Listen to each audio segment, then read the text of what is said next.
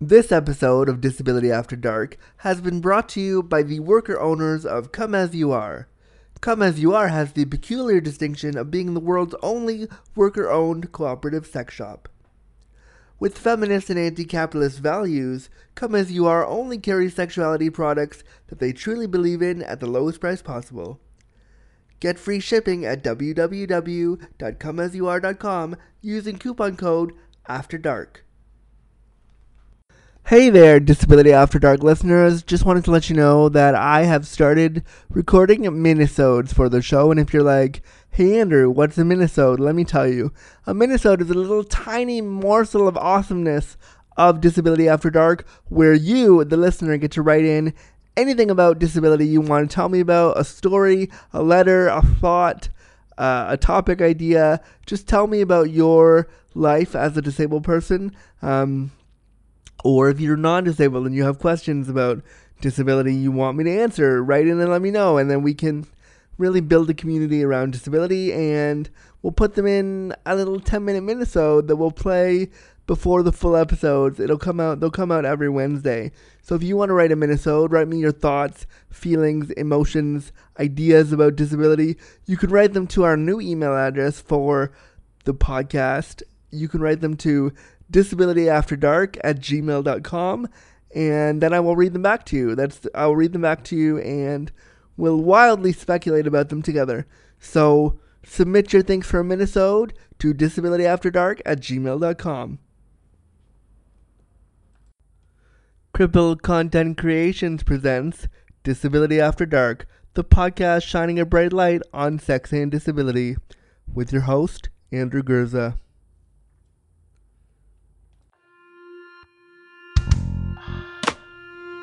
Disability After Dark with Andrew Gurza, shining a bright light on sex and disability.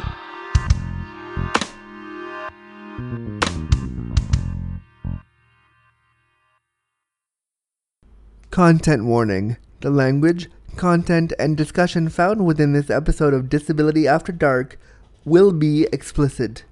Listener discretion advised. Hey there, Disability After Dark listeners. Thank you so much for clicking on this brand new episode of Disability After Dark. I am so excited you're here. And if you're a Patreon supporter and you were like, where was the new episode this week? I got super busy and I was searching for content and I wasn't able to put it up earlier. So super sorry about that. But if you support me via the Patreon, I'm going to try to make sure the episodes are done early and available to you before the air date, except for this one time. So sorry. Also, make sure you put in for minisodes. Email us at disabilityafterdark@gmail.com. To submit a minisode, tell me your stories about disability, and I will read them back to you in hilarious fashion. But now, let's get on with the full episode, one that I'm really proud of, and I just produced right here on Disability After Dark. In this episode, I sit down with my new friend, Scott Jones. He talks to me about his experiences being a newfound disabled person, a newly minted disabled person, which will make sense when you hear the episode. We talk about his experiences being disabled and queer, how he became disabled. We talk about sexuality and disability. It really was a fascinating interview because I got to sit with him at a period of time for him where he's learning how to navigate the language around disability for himself. He's learning how to navigate sexuality and disability for himself. He's learning how to do all this. And I think it's really, really interesting. What was really, really fascinating about talking with him was watching him, even in our 1-hour interview, watching him talk about disability and finding the ways for him that it worked for him. And I think that was really, really powerful for me. And of course, we joked around and laughed about cock and laughed about disability and made really, really kind of funny jokes around it. But it was a really important interview for me to do because I don't think we often hear from people who are queer and then also become disabled. That's a rarity. So this interview was important for me. He has a documentary called Love Scott, which will be premiering at the Inside Out Film Festival in Toronto next Friday, May 25th. We talk about a little bit about the documentary as well.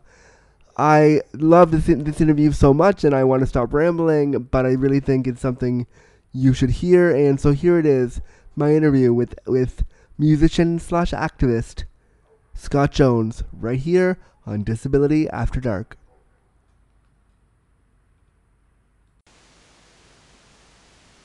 Scott Jones, thank you so much for coming to Disability After Dark. How are you today? I'm good. I'm excited and nervous for this. Nervous? No way. Come on. Yeah, I mean, I don't often talk about in-depth, sexy stuff with people I don't know. Oh. for Don't an worry. internet audience. By the end of this hour, we will know each other super well. It'll be fun. So, can you introduce yourself and tell us something awesome / funny / awkward / real about you? Okay, so I'm Scott Jones. I'm a musician / activist. That's a weird slash to have. I've never really heard that slash together. I've never heard musician / activist before. Wow. They actually go really well together. You'd be surprised. I'm researching the ways in which choir can be a catalyst for social change. So that's kind of my shtick. Something weird or awkward about me? I like to wear my socks inside out, and I've liked to wear my socks inside out like since I was really young, and I still wear my socks inside out even though I can't feel my feet anymore. But I hate the ridge on the inside of the sock. You know what I'm talking about? Yeah. And I just hate it. And even though I'm paralyzed and I can't feel my feet, I still like to wear my socks inside out because the thought of them having that bumpy ridge on them just makes me feel gross. I don't know. All right. Well, and so like, yeah, feelings can, and phantom feelings are real, and so it's good. It totally works. So, I actually found out about you a couple years ago, and I was so happy to see this documentary that you participated in come out. And I thank you so much for sending me the screener, because I watched it yesterday, and I was in tears by the end. Definitely had a good cry after watching it, which I think was not necessarily the point of your film, but as a fellow disabled person, I was like, yep, that's right in the feels.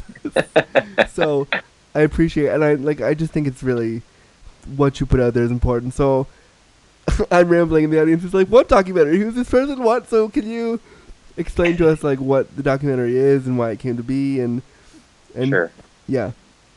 So about 4.5 years ago, I was attacked outside a small town bar in New Glasgow, Nova Scotia, and what I believe it was a homophobic attack. And shortly after that attack, my friend who was in film school flew to Halifax to be by my side, and she happened to bring her camera. And so just as a way to document what we expected was going to be a really blurry time, a chaotic time when things would, be remembered in a different way. So that was the beginning, I guess, but formally the documentary process began a year later, on the 1-year anniversary of the attack, and we took like a road trip around Nova Scotia. My friend Laura Wayne, who made the film, and I, and the cinematographer. And then the film got picked up by the NFB, and we kept filming, and then it was finished this past December and was premiered at BFI Flair in London at the end of March. Awesome. It sounds like your film and my film probably premiered together, and we didn't know, because I heard that my film was there too, so that's awesome. That's great. So when you were doing this film and having been the subject of a doc myself, I know how hard it is to be like honest or real when the camera's rolling, and to tell the whole truth of your experience on camera. Right. What was that like for you? Kind of like, because I do work in activism and sexuality and disability, and so like before being in front of the camera, I was like, oh yeah, I can totally talk about all these things. And the minute the camera was on, I was like, oh, how do I frame this in a way that I don't have to tell the whole truth? But it sounds like I'm still telling. Right. Did you feel like, as the subject of such a personal doc, you had to hide stuff, or you felt the urge to like shy away from certain parts? I mean, at first the camera was a little off-putting just because it's a camera and it's like something that's recording you. But I mean, Laura's my dearest friend in the world, and I'm so close with her that, and she has such a beautiful way of being with the camera, and she, you know, quickly her demeanor and our relationship put me at ease, and we just got right to talking, and were able to get to the bottom of some really difficult emotions. Yeah. So, yeah. There were definitely some moments in the film where I was like, wow. And, you know, again, having been a subject, watching the way, like, I spent the whole screener watching it going like, oh, I wonder how they shot that. I wonder how that was framed. I wonder if they made him do that 5 times. Like, I was sitting there critiquing what they probably made you do, because I was like, I remember mine. And it took, every shot took about 2 hours to figure out. And then you'd shoot it, and it had to look natural. So I was definitely sitting there with a critic's eye, being like, I wonder how this was done. I wonder if he liked this part. It was, so yeah. Yeah, I mean, Laura, I'm not sure what it would be like to make a documentary with someone who's not your best friend, and so I kind of have a naive sense of documentary filmmaking because she kept me involved in the process. And I mean, there wasn't, what you saw was kind of what happened. Like there was no, again, I don't know what it's like with other films, but it was very natural and organic, and she did the editing, of course, but she allowed me to see different cuts and involved me in that. So there was no shock involved in this process. It was nice. That's nice, because mine wasn't a shock at all. The documentarians that I work with were great, and I love them to bits, and we're friends now. But it was a lot of like, okay, do that shot again, but pretend it was natural, and do it again and pretend like it was really happening. And I'd be like, but we just, okay. So there was a lot of like doing it again, being like, but that's not the real thing. Why can't it? And so there was a lot of like illusionist happening when I was filming it. So I was just curious when I was watching yours if it felt that way. But it's nice to know that there was a nice natural flow to it. There's so few films about what you talk about in your film around an attack like that, and then you coming to terms with your disability. And there are so few true to life films about. There are films about sexuality and disability, obviously, and documentaries about that. But aside from, you know, ours and a few others that I've seen, there's a handful of them out there. What does a film like this and a documentary like this mean to you, and why did you feel it was important to be a part of something like this? I mean, I know you're talking specifically about being queer and disabled, the intersections, and not having that representation. And I don't know, honestly, I can't answer that question in relation to that side of things, because I'm newly disabled, and I don't know. I know right now that I want to see more representation, and I feel like that's really important. And so in that sense, I think it's a really important film. But I think it was initially really important because, well, you know, knowing Laura, she was there to help me, and she knew that and I knew that my truth wasn't going to be told in the way that I wanted it to, because the media sensationalizes stories like these, you know, and labels labels them, and then the court system wasn't really acknowledging the hate crime aspect, and so Laura and the camera and this documentation was there to kind of bring forth my truth and what I was actually going through, because you can't really go into all of those things with a reporter. No, of course, from CTV News, because I think they would just be in shock. Totally.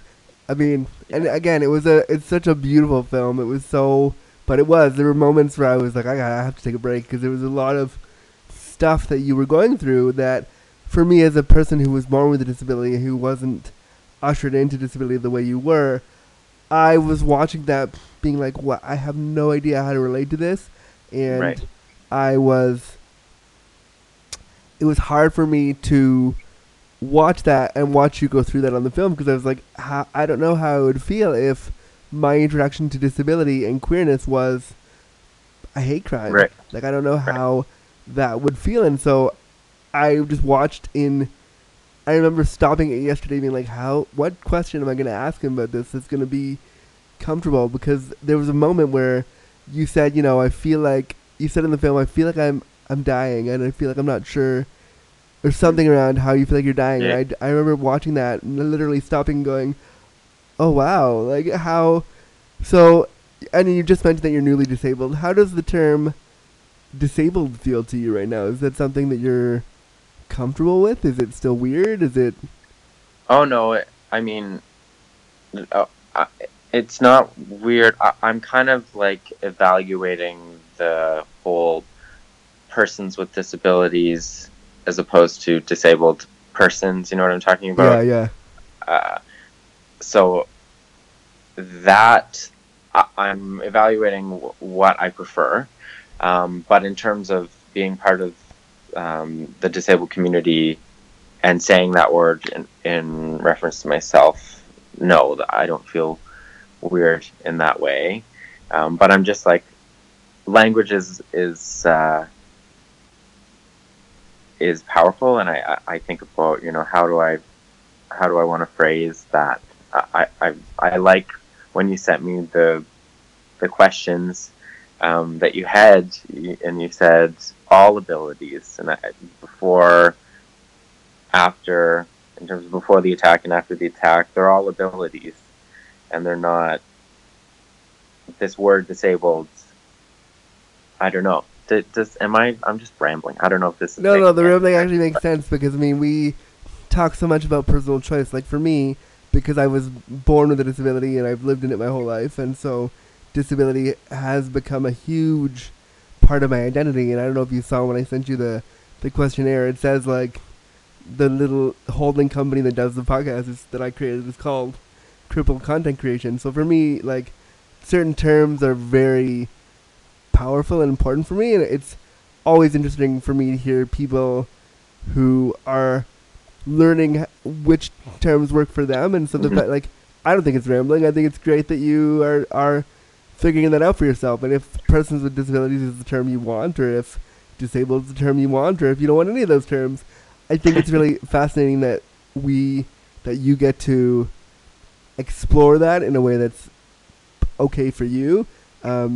Because when you're born disabled, you get all these terms immediately put on you, and as tragic and as horrible as what happened to you was, in a way you get to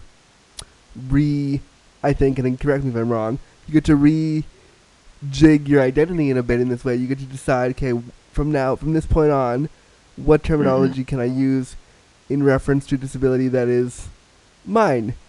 And so I think that's cool, and I think it's something you could, if you wanted to, really play with. So I would suggest just playing with that and seeing what lands and feels right for you. Yeah, that's very true. I would agree with that. I still get, we all get things thrown at us that, I don't know. I guess, like, for me, the word handicapped really, because it's like, there's the evolution of the words, that we use. Yeah. And retarded used to be totally acceptable, and now it's not. And I feel like I remember being in rehab and referring to myself as handicapped, and my occupational therapist was like, no, we don't say that word anymore. And I was like, oh, okay. And then from that moment on, I was just like, anytime someone would use it, I'd be like, oh, It's so not- bad, you know, yeah. But I mean, And I'm somebody used it in reference to me the other day, and they were not disabled, and my social justice brain told me to Right. stop and fight them, and then I was like, ugh, it doesn't matter. They didn't mean it. There was I know.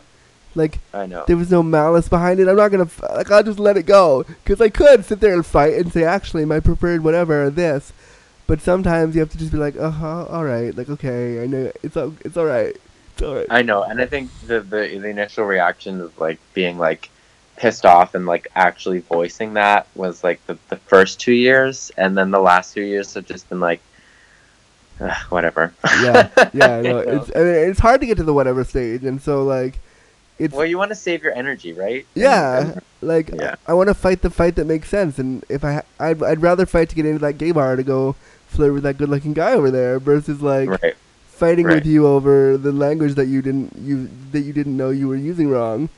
Right. I mean, if I really have to, okay, and if it's a news thing and I'm on the news and I have to to correct you because that's how I want to be identified publicly, all right. But if we're just hanging out and you made a mistake, I'm not gonna. I'm gonna try really hard not to Or if it's someone more, it's the passerby in your life, that you're they're not in the grocery store, or in the I don't know, wherever. Yeah. And they're just passing you by, and it's you don't need to engage with that person. No, you really You're never going to engage with them again. But I mean, So, if it's a dude at the bar that's hey, I think you're really cute, and I think, so what's the deal with this handicap thing? I'd be like, all right, look, let's sit down for a minute. Let's have a discussion about why, and we're not going to use that word right now. And if I'm going to do the Yeah. same with you later, maybe you don't say those things. right. It's different. So, Yeah. on that, on that note, I want to move to, Is that your segue? yeah, that was my sexy segue into the sex part of this podcast. So I'm really curious because I'm a disabled guy myself, a disabled man myself. I'm really interested to talk to you about your sex life before you became disabled. And I'm really asking this question because I've been disabled my whole life, and the listeners know that I've been disabled since birth. So disability is just literally second nature. So I fantasize a lot about fucking with all my abilities and not being able to, and so I just want to hear from somebody who once used to do that. What is that like? Oh man. So do you mean in comparison to what it's like now? I mean, or just generally, as a young gay person who was fully able-bodied, when you were getting down with a dude, what Yeah. what is because I know it from a disability perspective, and it's Right. way more nuanced, I think, when you're disabled. Mhm. I guess what I'm asking is did you just throw down and fuck, or was there a lot of stuff that went into it that I don't understand? Well, I mean, everyone has a different definition of throw down and fuck, but it was, I will say, having sex before the disability was a quicker process. I always loved foreplay, and I still love foreplay now, but now it's more important because it's for me now it's more about the psychological enjoyment of it, because the physical aspect has been diminished because of the disability in terms of sensation, but before it was the foreplay was important, but it didn't last nearly as long, and there was, I think, more emphasis on the physical, just sensation-wise, Right. what was going on, and but I mean, on some level, obviously, there was like a psychological enjoyment that I just didn't appreciate as much. And now, because I don't have as much physical enjoyment or physical sensation, I am now exploring the psychological enjoyment of sex. Does that make Which sense? can be super awesome, by the way. Yeah, It's super totally. fun. Um, It's really but fun. but so do you feel then like you've lost something? Like do you feel like it's do you feel like you've lost something or that it's just morphed? Maybe both. Like, I think there is, I mean, this process has been a grieving process. Right. And like grieving the things like I loved running and I loved um, biking and all these things, but now I can hand cycle and I love swimming even more, you know, so like that's morphed, and so why not my sex life? But there is an aspect of it that um, yeah, I think I'm still grieving that, but it's less painful than it was before. And could you talk just a little bit about like the grieving process of like because I don't think we often hear about. The minute you said grieving, I was like, oh, there's a question, Yeah. because we don't Okay. hear about grieving your sex life, and so like, what is that process? Like, what has that been like for you? So like, is it like, oh, I wish I could like fuck this guy against the wall right now, or is it like I wish that this could happen, or is it more like, well, I wish Mm, I could, but I can't, so I'm gonna try it this way. um. Okay. So grieving has been like a. It's been like it comes in waves and Right. it's not linear, and the so sometimes I'll be completely fine with my sex life, and then other times I'll be like, oh man, I really wish I could get an erection whenever I wanted and like could still ejaculate in the same way that I did before, because I really like watching porn is really fun, you know, but I don't really want to do that anymore because I can't masturbate like I used to, you know, Yeah. and so um, and then in terms of that's the same with orgasming during sex as well. You know, like I wish it was a um, all at once thing, whereas now it's like a gradual thing, and not as like I can't believe I'm sharing this explosive as it used to be. You know, I don't know. Best line of a podcast ever.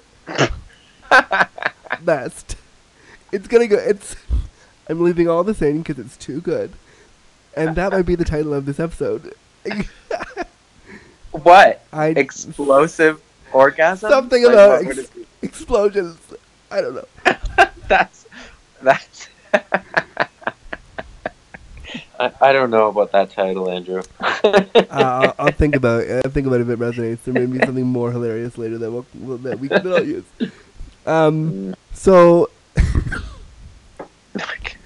I don't know how to segue from that to. no, there's no segue I'm just gonna out of do that. it because Okay. it's too funny.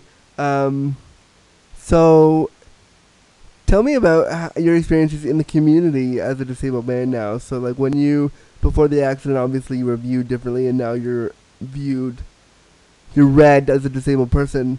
Um, in my work, I talk a lot about the prejudice and ableism that we as queer disabled people face, and I've experienced a shit ton of that. Like half this podcast is basically me experiencing ableism and prejudice from people being weird.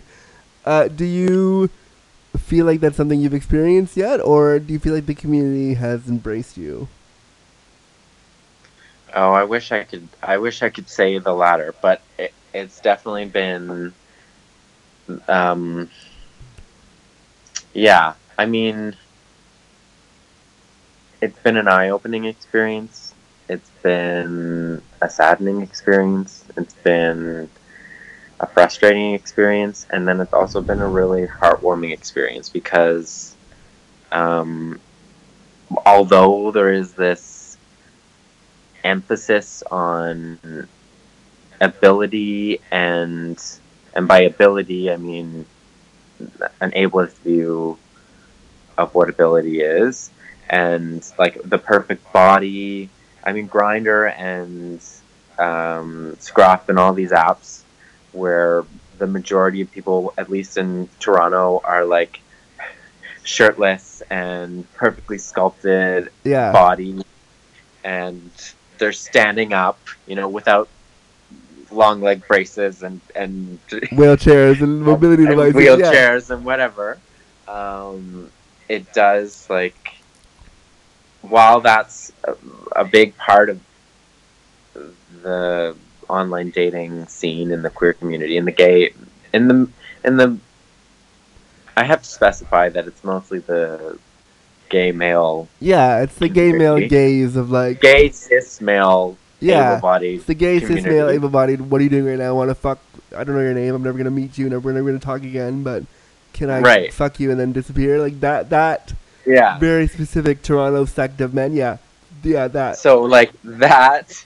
While that's like heavily associated with online dating, this process of being openly disabled on these dating apps, like I've gone are the days of me trying to hide my disability on these apps, because break down that for me. I'm curious. Like I'm very open. I'll be super upfront. My profile on Scruff is thick cripple. So what? Thick cripple? Did you say? Like thick. Wow. So I'm very upfront about my names, and so I'm curious who are you on there? Well, I think I'm just like S or something. I don't have an inventive, creative name, but like the picture always shows my disability, because I've had too many dates where, even though it'll be in the description, paraplegic, whatever, in my profile, a lot of guys just look at the photo, don't read the profile, and then show up to the date and, have like their jaw hits the floor, being like, oh, what? You're in a wheelchair? And it's like, that was too much for me to handle, obviously. And I was just like, I can't stand this. So Scott, and that was like my internalized ableism, being like, of course, I have to hide my disability. And so I then outed myself, came out of the disabled closet, and was just like, okay. And what happened was really beautiful. So this kind of finishes my first point about while it's been like a very superficial experience at times, the wheelchair and the wheelchair being featured in my photo has filtered all of that crap out of the picture, and it's just allowed these really beautiful people who, on the inside and outside, who don't, who love that part of me. I was almost going to say who don't care about that, but I hate saying that. Who love every part of me, or are attracted to every part of me, and not just concerned with the physical. With if your dick works, and if you can get it up tonight, and if you're going to be able to, yeah, exactly. All the things we worry about on Scruff, because that's what yeah. So it's nice, but it's nice. And I've said the same thing about my social media presence, and my dating app presence. I'm very forthcoming, and I think as you start to go on more and more of those apps, and you start to build that confidence within yourself, you might find, and once you find a terminology that works for you, you might play with that a little bit more, and it's just fun for me. I like to play with it. So thick cripple is hilariously inappropriate and funny for me, and I'm like, okay, well, it's a joke about how I might have a big dick or not. We'll see if anybody gets it and laughs, and it's meant to be really inappropriate because no one thinks we're allowed to be, and so I'm like, fuck you, I don't care, I'm gonna just do this. Yeah. I'm just trying to think if I want to go to the next question or the one after it.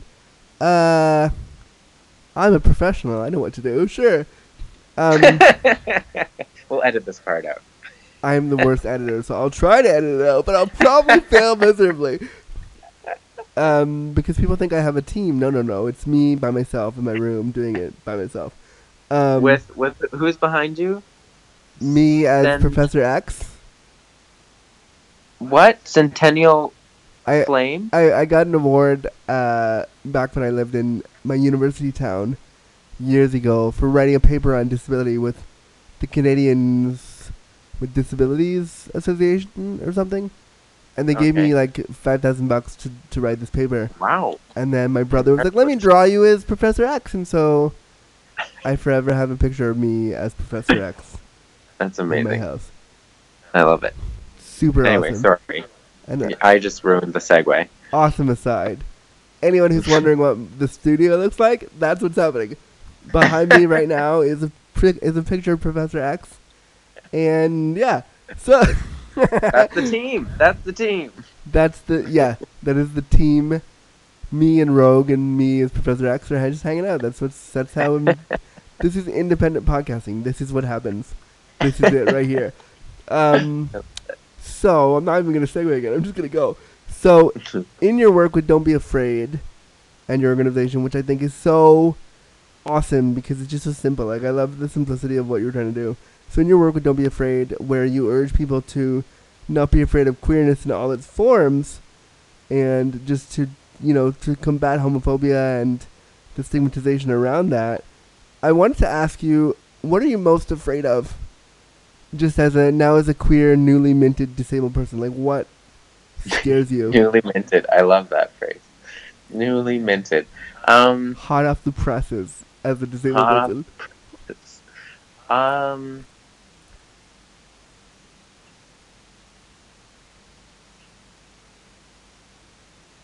Oh, it's hard to pick one. I guess fear.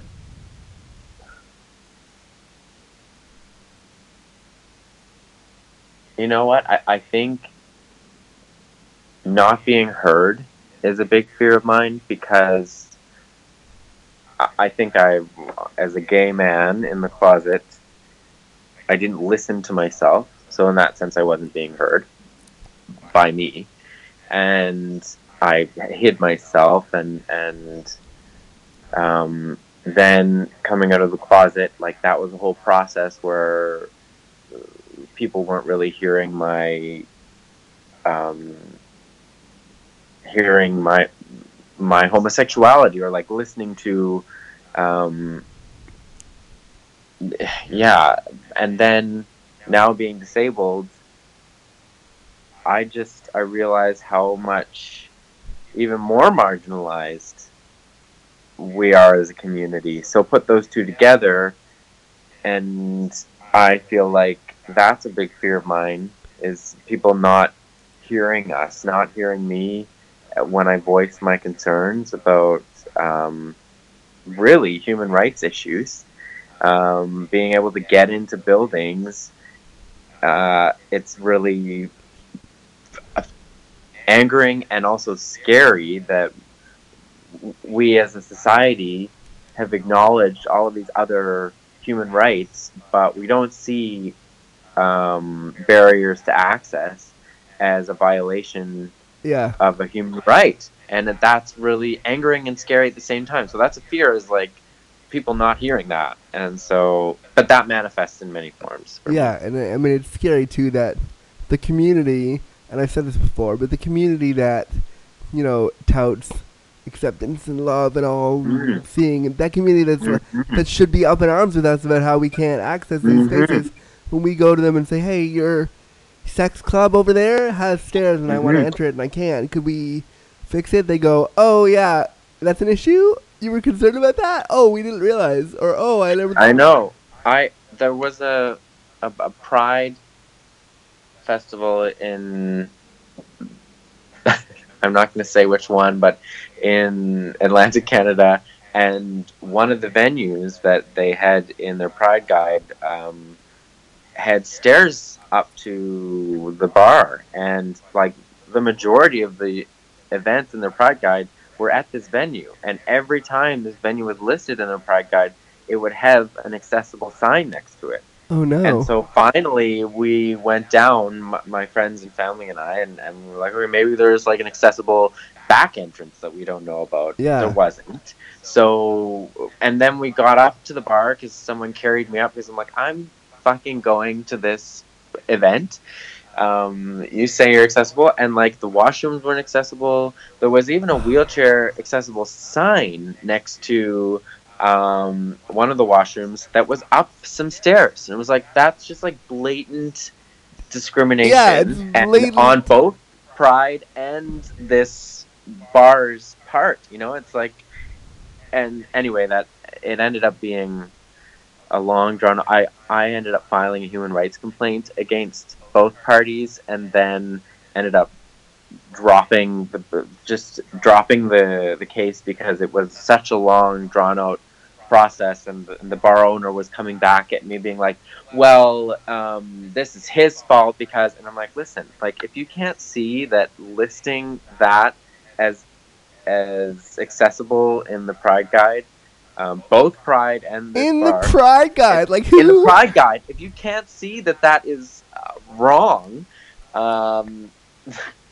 then there's an issue here. Yeah. It's from our own community, and it was a gay bar. So I mean, and that's the anyway. worst, because then it's like, then when we get mad about it, and we're only really mad because all I want to do is go to the gay bar where all the other gay men are, Right. and see if maybe I can get my dick wet tonight, just like all the rest of you. And when the minute I get upset that I can't get off with the dude in the bar, just like all the rest of you, I'm all of a sudden the problem. Right. Yeah. And it's like, but if any of them couldn't get into the same bar, the everything would stop, and it would be Right. a huge deal. It would be outrage.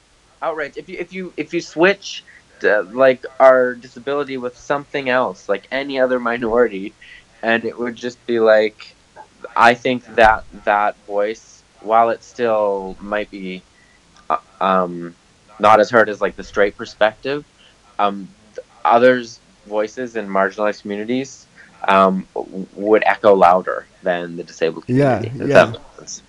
It's because for some reason, disability is marginalized, but it's the last one you think about. It's the last one. It's and it's like, well, wow, okay. So I like newly minted disabled person. You should use that from now on. That's the term that I would recommend. I won't use it. So before this happened to you, and before you became a newly minted disabled person, did you have any interactions with queer disabled people in your day-to-day?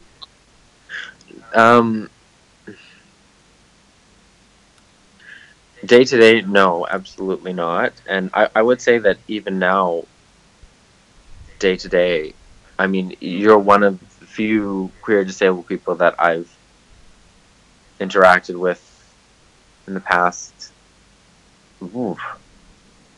year. Like, Well, we should hang out more because I'm kind of awesome, just in case you're wondering. right, totally. And but I mean, that's sad. Even as a disabled queer guy, I still haven't encountered many other people. But before, when I was able-bodied, even less so, you know. Yeah. And my experience with the disabled community was very limited, other than working at a nursing home, and also working with special populations in New Brunswick when I went to university. So I didn't have much experience. Okay. Awesome. Well, I can promise you that you will have a lot more, because it's a community that needs. I think we need to amplify each other, and I think that I think that even though we are both privileged and we're both white, disabled queer people, and I think I'm trying to use that platform I have to raise up other voices who are like, hey, I'm marginalized in this way, Right. other than you. How do I, how can you use your platform to help me build my platform, or help me make sure Totally. the people hear who I am. So I think it's really kind of, again, the circumstances around how you became disabled are abominable, and people are horrible, and I wish for you that that never happened because it's gross, and the fact that it's happening in this day and age still is like what the when I watched the end of your doc and I saw the text. That's Yeah, I literally was like, what the fuck is this? I didn't know half of that, and I was like, that's disgusting. Like, but I think I hope for you that with all this stuff, you have a chance to grow into a newly minted disabled identity that is all your own. And so I think a seasoned minted. Yeah, you mean, there you like go. A veteran minted. There it is. And what I really like about this interview is that I like listening to you grapple with this stuff that's new for you and like trying to figure out not the terminology. Like what I really enjoyed about the conversation a few minutes ago was you trying to figure out what is good for you, and I think as you grow into this identity, it'll change for you what feels good. And it's just fascinating for me to watch somebody kind of like come into that and go through that and figure out what's good for them. But do you think that with all the stuff that you're doing, would you call yourself an activist? Yeah, absolutely. And I think I would. I'm just realizing now with all the shit that's happening in the world, how political art is. And I am a musician, a choral director, and it's become political for me, that form of art.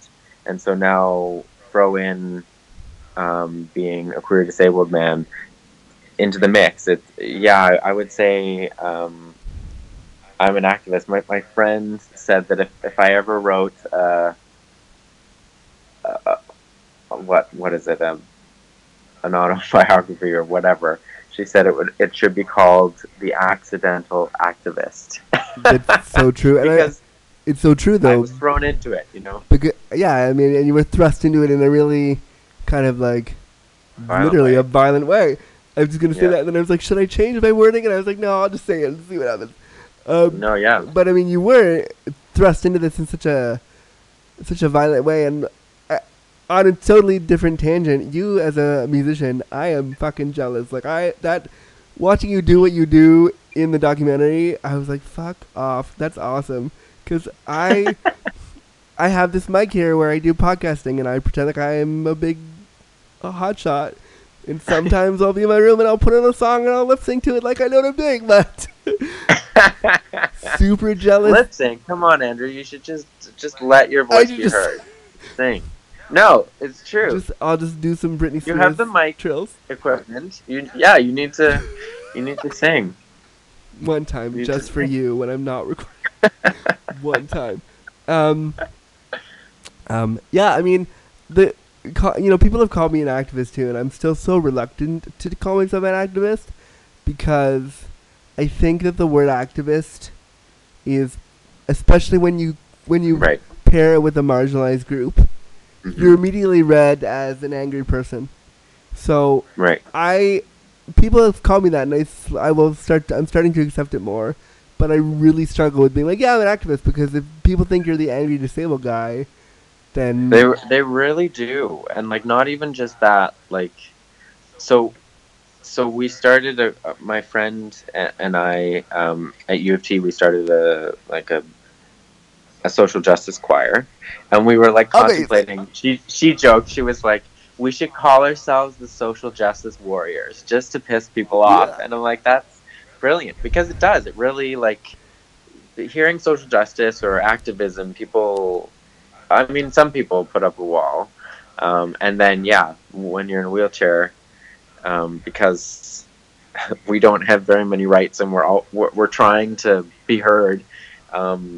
People do put up a wall. Totally, and those walls, like, that's why the term that I use is consultant, because it's like a little bit softer, and it doesn't mean that I won't be mad, but it means that you might approach me more. And if I say I'm an activist, then you must be fighting for rights all the time. And then especially when you say you're an activist who's fighting for like disabled dick, people are like, oh, Can you be a sex activist? Like, can you be about wanting to get your dick sucked and having rights for that? Like, is that a thing that you're allowed to do? Like, what? So consultant's a nice way to couch all of those things. For me, anyway. I think there could be, like, variations of that word to be more appropriate. Variations. Consultant. Cock consultant. Cock consultant. Yeah, there we go. There you go. Might have to change the business cards around to cock. So good. Yes. I'm here for this. So much. Yeah. I kind of asked you this before, but I'm going to ask it again. So since you had your incident, and I know I when I was typing this out, I almost said accident, and I was like, no, that's not the word. Make sure you pick the right one. Well, attack is the right word. Attack is totally what happened. Okay. I didn't want to say attack because I was like, I don't want to trigger this. Oh, don't worry. So you saw the documentary. I did. We talked about everything. It was but that's very kind of you. But yeah. Well, because I want to make sure that, like, you're doing this podcast where you don't know anybody, and especially you don't know the host. I don't want to say the wrong thing to be like, guess what? I'm gonna say the wrong word and piss you off right in the middle. No. So since the attack, have your views on love and partnership in the queer community changed? Yep. They are much. I mean, romance is really important to me, and I think that's still the same. Sex is obviously really important to me. Can we just pause for a minute and say how adorable it is that the first thing you said was romance? My heart just fluttered like 3 times. That's adorable, because who the fuck says that anymore? Who says? What's the first thing a gay white man says? You would think they would say is like, dick's important to me, or like, like getting off's important to me, or like my manhood's important to me. The very first you looked straight in the camera and said, romance is important to me, and I just about died. I was like, this guy is awesome. No, but I mean, well, you set it up. You said love and relationships, and that's like such a huge I part. know. I totally set it up, but it was just adorable that it, like that you look so earnestly into the camera, and that's the word that came out of your mouth. romance, and but so that's the same. But I think now I'm living my life on such a deeper level, because no sex jokes intended for that. I just mean, like, before it was like superficial. Hadn't really experienced any real tragedy in my life. My grandmother passed away, and that was one of the most emotional experiences to date. And then I got attacked and lost the use of my legs. And so that really kind of brought me down from the surface very far. So now I'm just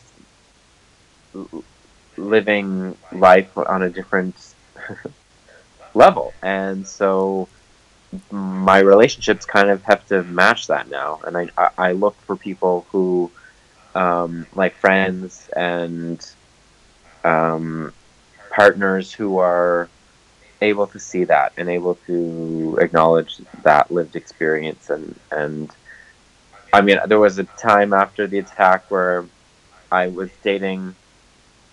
dated younger people, and I was just like, man, this just is not working. Like, yes, there were some great younger people, but like after a while I was like, there's no way that someone who's younger than me and who hasn't experienced tragedy in this way could really understand what is going on. I don't know. That sounds so... No, it makes sense. Basically you're saying that millennials need to grow the fuck up. Yeah. I'm a millennial. No, I'm a millennial too. I am also a millennial, so I get it. But also, like, come on, people. And so, and also, daddies are hot. I'm all for that shit. Like, be 35 and up, and then maybe we'll talk about hanging out later. That's my jam. So I get it. I get it. I'm gonna be a disabled daddy in about, let's see, I just turned 34, so I think probably in about 5 years. It might come sooner than you think, Andrew. Like, you might just wake up one day and already Well, be look, one. the gray pubes I I'm found in the shower have told me that it's coming. I know it's happening. It's fine. It's good. Yeah. I had a sex question that popped up in my brain as we were talking, and I wanted to. You talked about kind of ejaculating and having orgasms and stuff since the accident. No, we're going back to that. I'm just gonna Great. I was hoping go we'd right. gloss over that. Just go Perfect. right back to that. So I did an episode of a while back of this podcast where I talked about my quote gimpy genitals, and I talked about basically like my experience, my kind of relationship with my penis as a disabled person, and what that means for me. Like, is that something now that you're disabled? Does your experience with your body and specifically your, gonna just be frank, your cock, is it something that is? Well, you are a cocksultant, so I mean it right? makes Yeah. sense. Gonna Right, make those yeah. business cards today. On it. I'm sorry. I You were interrupted thinking you. about me being a cocksultant? Amazing, yeah. So, but has your experience with your penis and your genitals and like has that changed for you? Because I know with my disability, I lost the ability to urinate about 1.5 years ago. So, having to learn to be catheterized and having to have it, and I have full sensation down there. So, that was a whole Sounds really new fun. experience of like, okay, we're gonna shove this thing up your pee hole. Oh. Yeah. So man. yeah, it was good times. So my question is like, do you have a different relationship with your dick now than you did before? Yeah, for sure.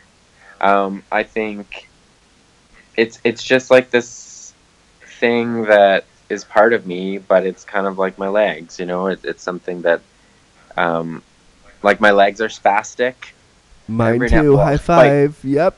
Quite frequently, my legs are spastic.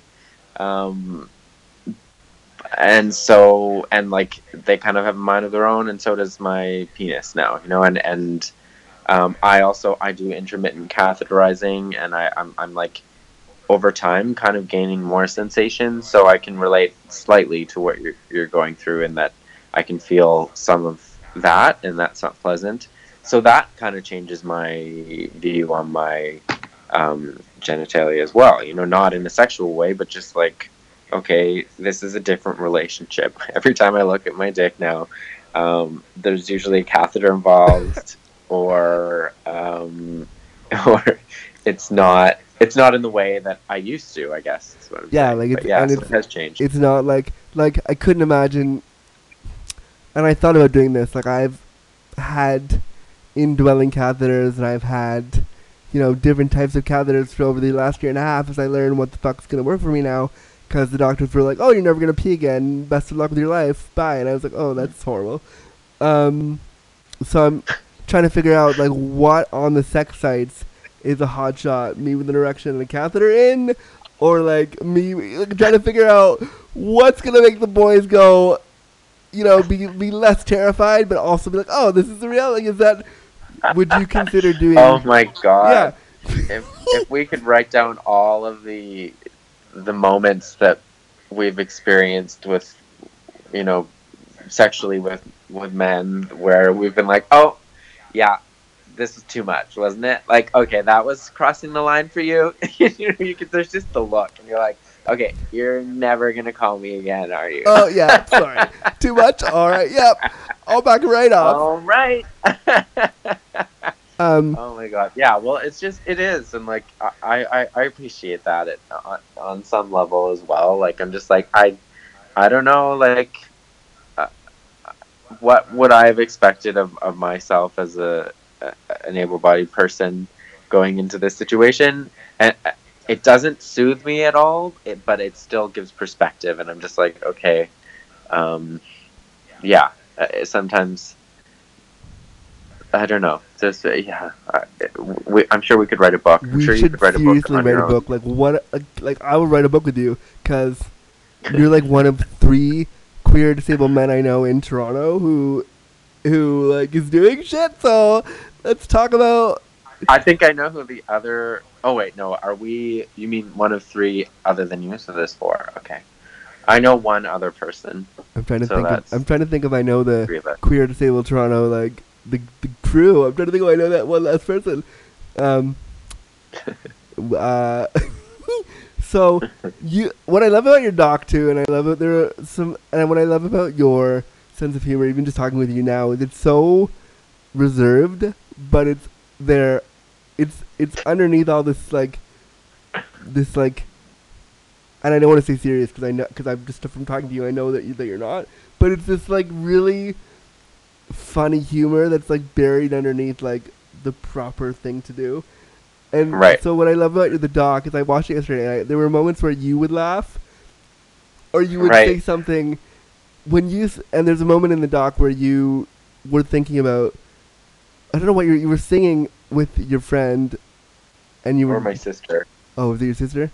Yeah. Yeah. So you were singing with your sister, and you messed it up, and you went from being like, oh, really serious to like, oh my god, this is really funny, and then there was a point where you were talking to the camera, and you were trying to decide whether or not you were gonna stand up for the thing, and you were like, is this stupid? Like, should I do this? Is this dumb, or should I just sit? And at some point, you just started giggling at the audacity of the whole thing, and that's when I was like, I need to talk to this guy, because you, like, the way you deal with humor is so, like, it's there. And I think as you become more and more like comfortable with your disabled identity, disability humor will serve you super well. So what I know. I'm getting there. Yeah, I'm getting there. as noted by Consultant, I feel like you're well on your way. Oh well, no, that's like sex humor, like dirty humor, and I'm like, I'm beyond. Oh God, what am I saying? I'm very well versed in dirty humor, but disabled humor, yeah, I'm not there yet. Well, then yet, we should hang out because I can help you bring them together. Okay, perfect. That's my forte, is bringing the triple cock humor to the room. Perfect. Yeah, see, there it is. So that was a huge segue into what about all of this makes you laugh? Oh, well, I mean, just my body. It's like I've likened this experience to like being a new parent, and like having a child. So like my lower half is this newborn baby that like pees when it wants, shits when it wants, and like you have to make sure there's curb cuts everywhere because you've got your stroller with you to get up on the curb. So like I'm just like I think it's similar, except like a baby is this wonderful thing, and like disability is too, but like they're worlds apart, and so I feel like I laugh at my body more, and now I'm just like, okay, sometimes I'm embarrassed by it and sometimes I'm frustrated with it, but other times I'm just like, usually when I'm looking back and I'm like, okay, that moment when I don't know, I had a bowel movement like at an unexpected time, and like I had to take care of that. I don't know. Right now, it's not sounding very funny, but like when I'm with my family, like I can laugh. Oh no, it's I don't have the same condition, obviously, or the same lived experience. Ew, I just said condition. Ew. Sorry, I don't have the same lived experience as you, but I also, thanks to having got C. diff a couple months ago, yeah, that was fun. I now have recurrent IBS, which means that shitting myself in random places. I've been there. Yeah. You've definitely been there. I've definitely been there, and it's just like you have to laugh at it. I think there has to be humor in that sense, because when that happens, there's also like an immediate like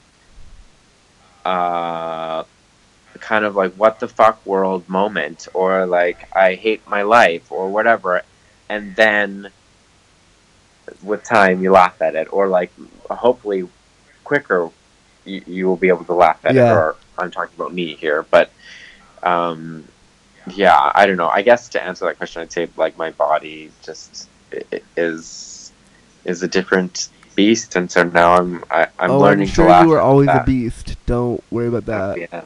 Yes, I'm gonna flirt openly with you in front of the camera and on the air because it's funny, and watching you get nervous is hilarious.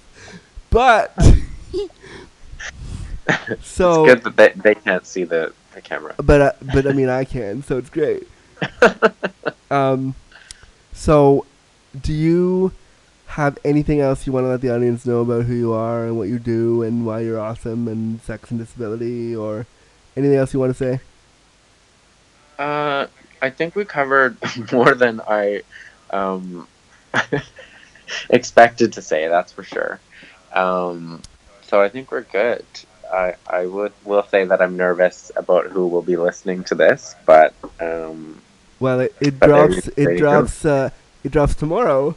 So yeah, and I mean usually I have a good week or so of editing time, so I'm glad that it's a quick turnaround, because I won't have time to double think what I said, and I can just have to put it out there. It's so good. Oh, great, perfect. Okay, well in that case, if it airs tomorrow, then I will say, please come see Love Scott, the documentary that my friend Laura made. Did I even mention the name of the thing at the beginning, like I was supposed to? I'm not.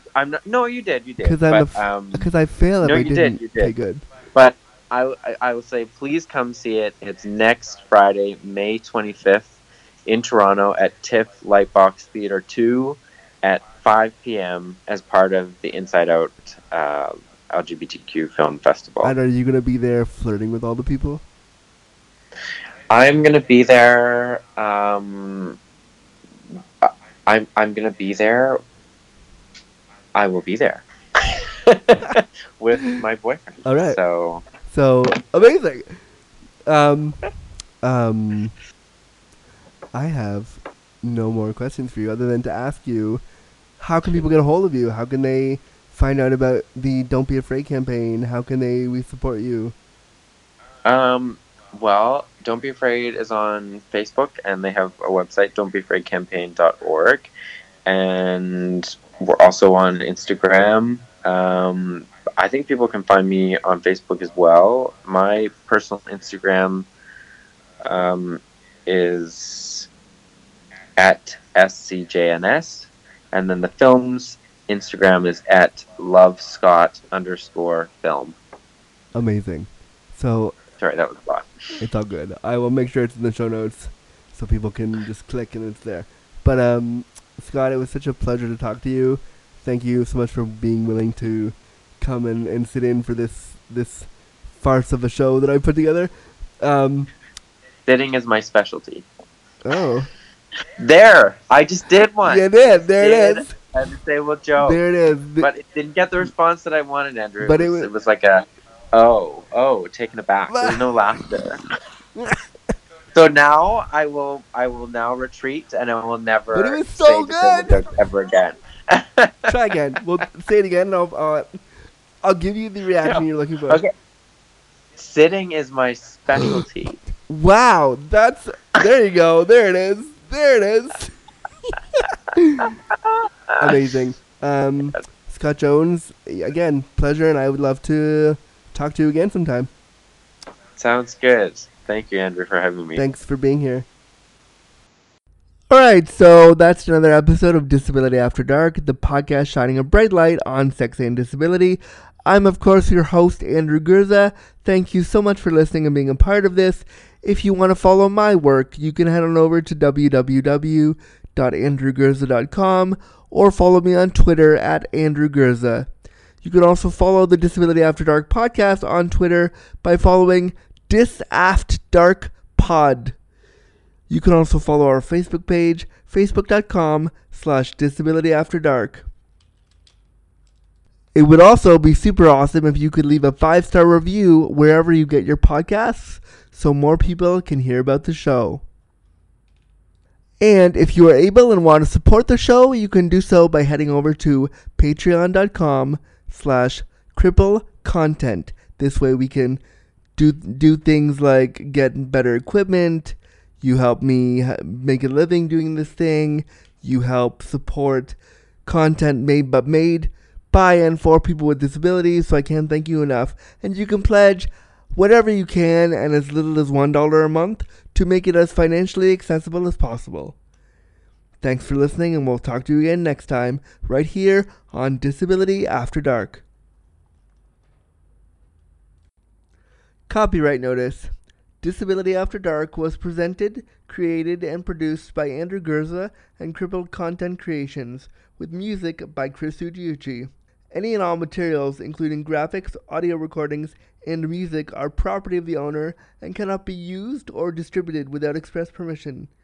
Copyright Crippled Content Creations 2018.